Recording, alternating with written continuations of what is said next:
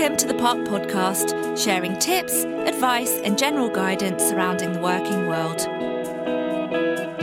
Welcome to part 2 of our podcast. It's interesting, I think, to touch on the word well-being because, as my comment was earlier, that obviously, generally in the market of work, employers, it's, I don't want to say fashionable because I don't want to sound too harsh, Correct. but I mean fashionable as well, to be honest, because absolutely. I'm seeing people contacting me desperate to secure a new role because they're so unhappy because of, various different reasons. They don't feel supported, they're under too much pressure, etc., etc. And these are the same employers that are marketing the delivery of the well-being package and the online this, that and the other. And it's like, it's as you say, it's all very cool and trendy to tick the box in these areas, but in reality, how much is actually being done? How much is being done? Yeah. And I think a lot of it, we'll get a yoga teacher in and teach yoga. Well, no, that's not your answer. Yeah. Get someone in that can explain to your staff why they feel the way they feel. These are the tools they can use at home, not just in the workplace, but give them something that they can take away and that is actually of benefit to them. And do you know anyone that could do that? Funny enough. But, it's interesting because we've had this up, and I've spoken to a lot of people in my industry that, the other thing is corporates aren't prepared to pay for it. Really? They expect a lot for free. I've been invited to so many well-being days, this, that and the other, and you say, okay, well, here's my invoice. Oh, no, well, we're not going to pay for it. And it's like, well, hang on. Yeah. How am I meant to survive? Yeah. Because I'm a business. Yeah. I've spent 20 years studying, for in depth to make sure I understand how we work as humans and what well-being is, and the benefits of well-being. I'm not just, I've done a 2-week course and think I know it all. It's like, and I don't know it all at all, and I never will, but you need to put investment. And I think this is the other thing with COVID. There's a lot of studies out there. And again, this is all coming from the US because they are... Yeah, that's where the data's from, the isn't it, data most is, of the time? they've just got the ability to produce such good data and such good research that, they're saying, yes, okay, employers are saying, we were talking about this the other day, they're saving money, but are they reinvesting this back into their staff? So if you're going to take them out of the workplace... Okay, are you going to put a budget in place where you maybe look at your medical insurance, see how you can make that more robust so that if they have got other needs, mental health needs, or if they do need more wellbeing support, is there something in that policy where you can then give that to them? So it's all about diversifying their budgets. And, you've heard crazy stories about some businesses in Jersey that are never going back. But what I can see happening in maybe 3 years' time is that this is all going to literally come back and bite them because their staff costs are going to definitely go up. Will productivity stay the same? Probably not, because we're going to probably start experiencing and seeing burnout maybe within the next 12 months. I can see a lot of disadvantages to it as well as a lot of advantages. I think the way it would work optimally is if the money that they are saving is reinvested back into their staff, whatever that may be. And I think health insurance is the first place to look at and see what are they entitled to, what can you give.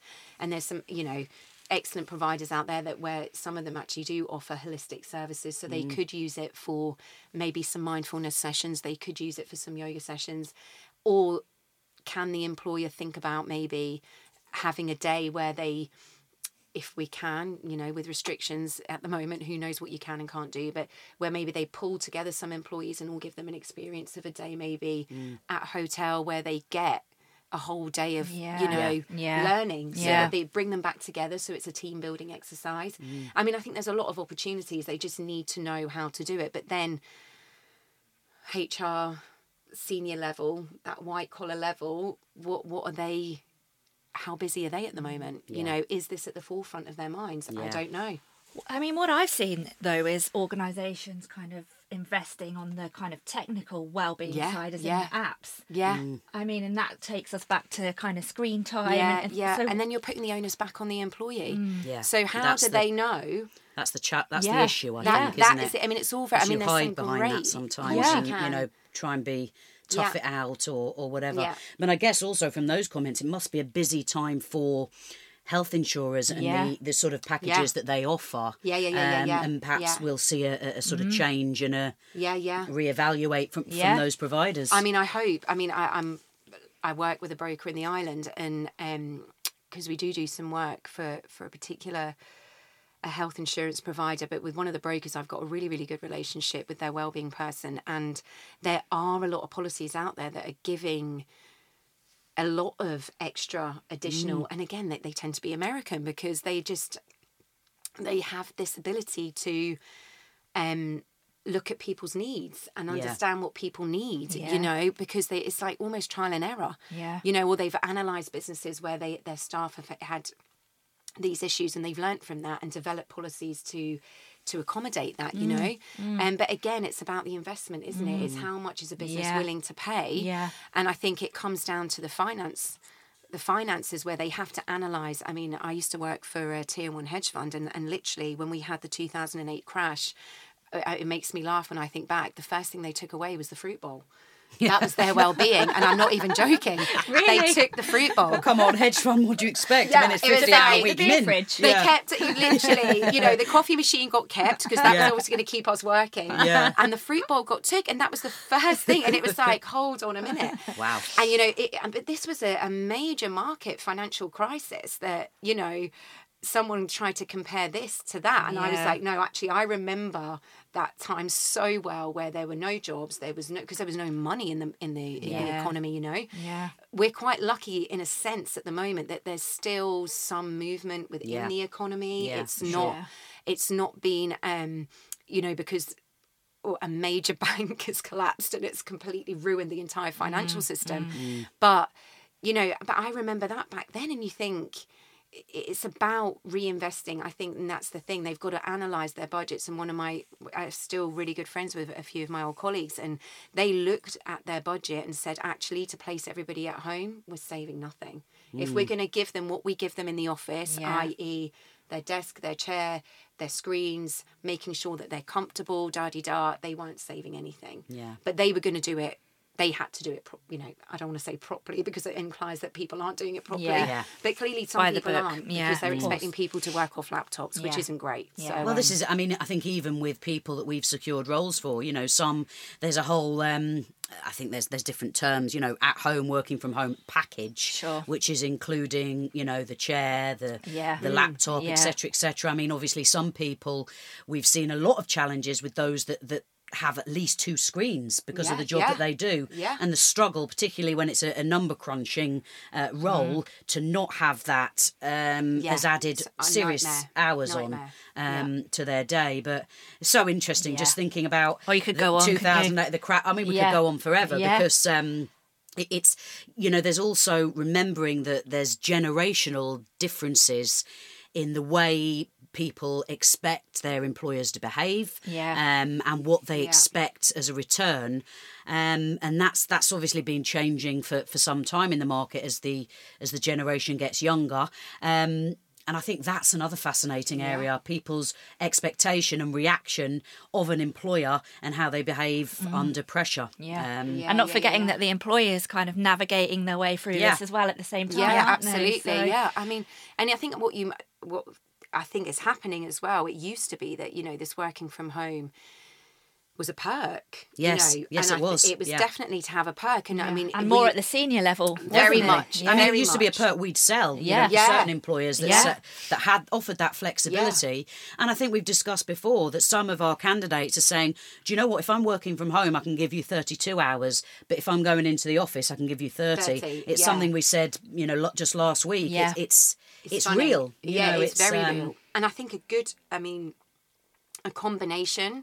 From what I've seen a lot of people doing here, or people that have come, you know, we've just ran a face-to-face course actually, my first one since COVID, which was amazing. It was a 4-week course for Macmillan, and a lot of the people that attended it, some were coming from offices, some were coming from home, and it was like, oh no, it was my working from home day, and that was nice because they had this really nice balance. I think that the week in, week off is is a bit confusing for people, because it's like, oh yes, I'm at home this week. No, I'm in the office this week. So your routine is changing continuously, especially again if you've got kids and stuff. It's like, oh no, I've got to do that. You know, you're constantly, and if you're a control freak, and you've got slight OCD. Yeah, exactly. Oh dear, that is not going to happen today. And then that's like an hour's sulk that we're not going to get. I feel you. Yeah, I found myself actually thinking, right, I've got to wait in traffic dropping my daughter off for at least 30 minutes. How can I effectively use this time? Should I be listening to a podcast? Should I be upping my Spanish language skills? And it's like, really? Get a grip. But exactly. Interesting. We'll do more on working parents on another podcast. Absolutely. Can I just ask though, is there a fundamental difference between stress and burnout, or is it ultimately the same thing? So stress will be a precursor. Okay.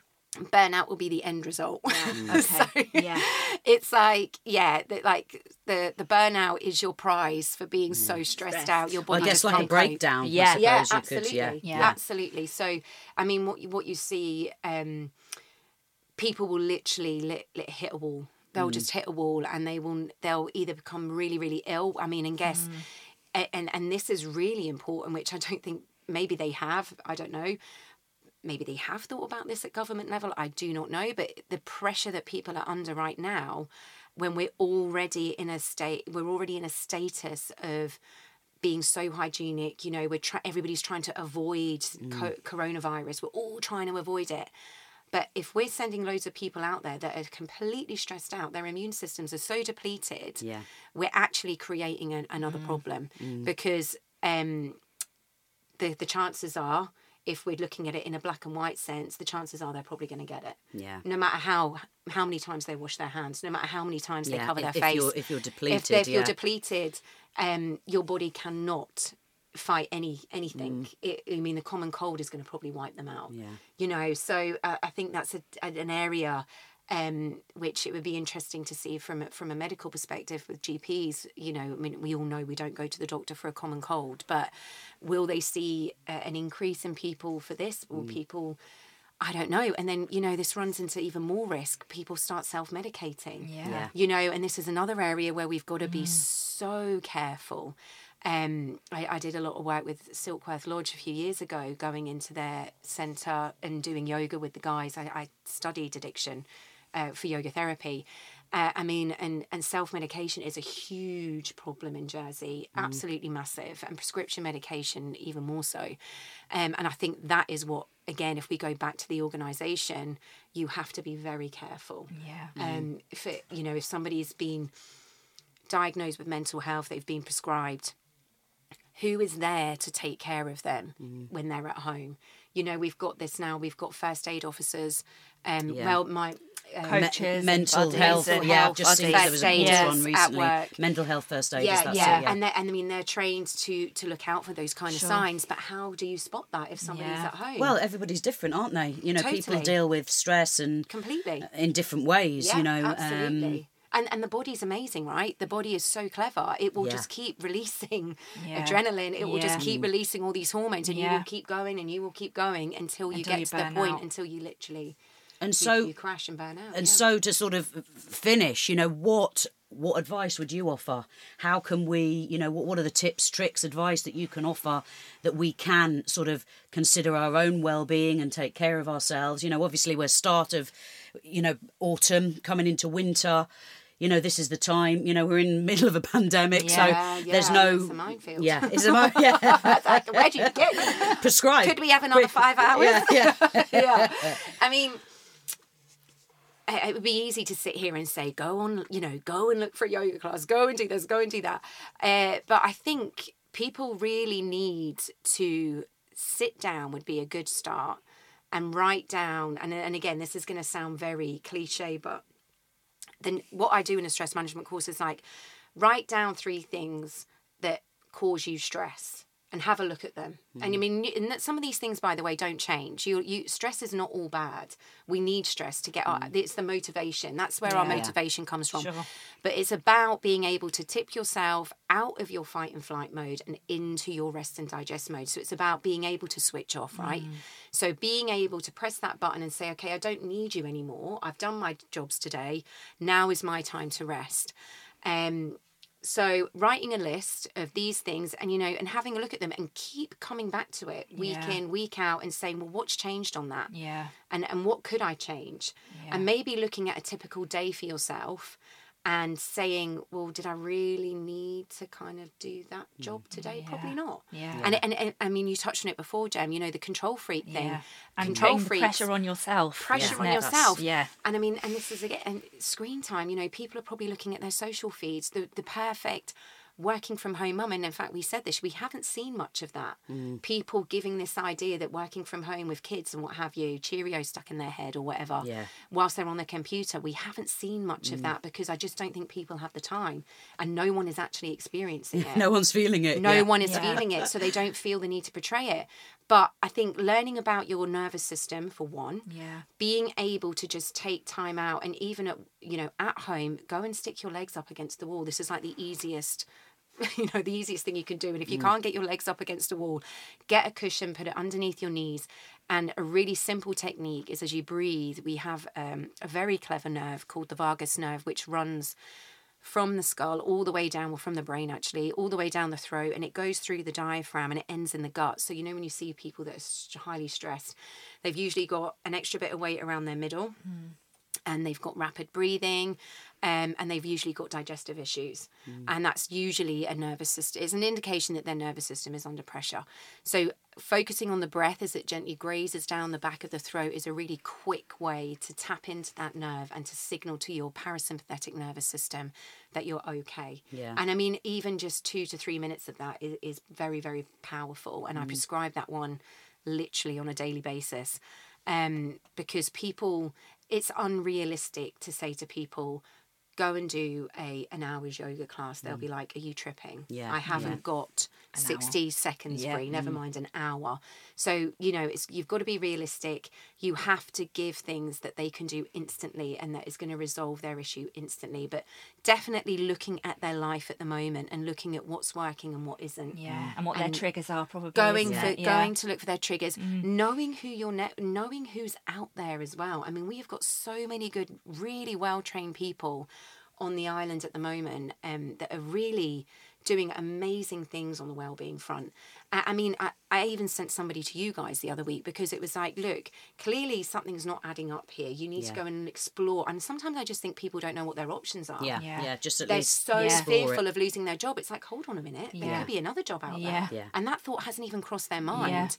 So I think it's just about looking at what their situation is, writing down these things that are working, that aren't working, and not being afraid to admit that, and I think that's a lot, but it's being about honest with yourself and not having that worry of, that we call it like the story of the two wolves, not listening to that little guy in your head that's telling you not to do it and da-di-da-di-da. Trusting your instinct as well. Yeah. Really trust your gut. And people are talking a lot about sleep as well at the moment, aren't they? 100% sleep. Yeah. Oh my God, get as much sleep as you can get. She says with 2 kids. Yeah, literally. But that whole vagus nerve, pillows, legs up the wall, that will induce a great night's sleep. So that would be like 100%. That would be a great kind of precursor to easing you into a nice sleep. Great. I mean, we could talk for hours about what would help you. But, we definitely could. But no, literally, have a little list, vagus nerve, paying attention to the breath, support yourself, take 5 minutes just to lay on the floor and breathe. Literally, it's as simple as that. Yeah, brilliant. And sleep. What can I say? Thank you so much, Lisa, for joining us this morning. Hope everyone's enjoyed it. And thank you so much, Lisa. Thank you. Great, thank you. Bye-bye. Thank you for listening to the Park Podcast, sharing tips, advice and general guidance surrounding the working world.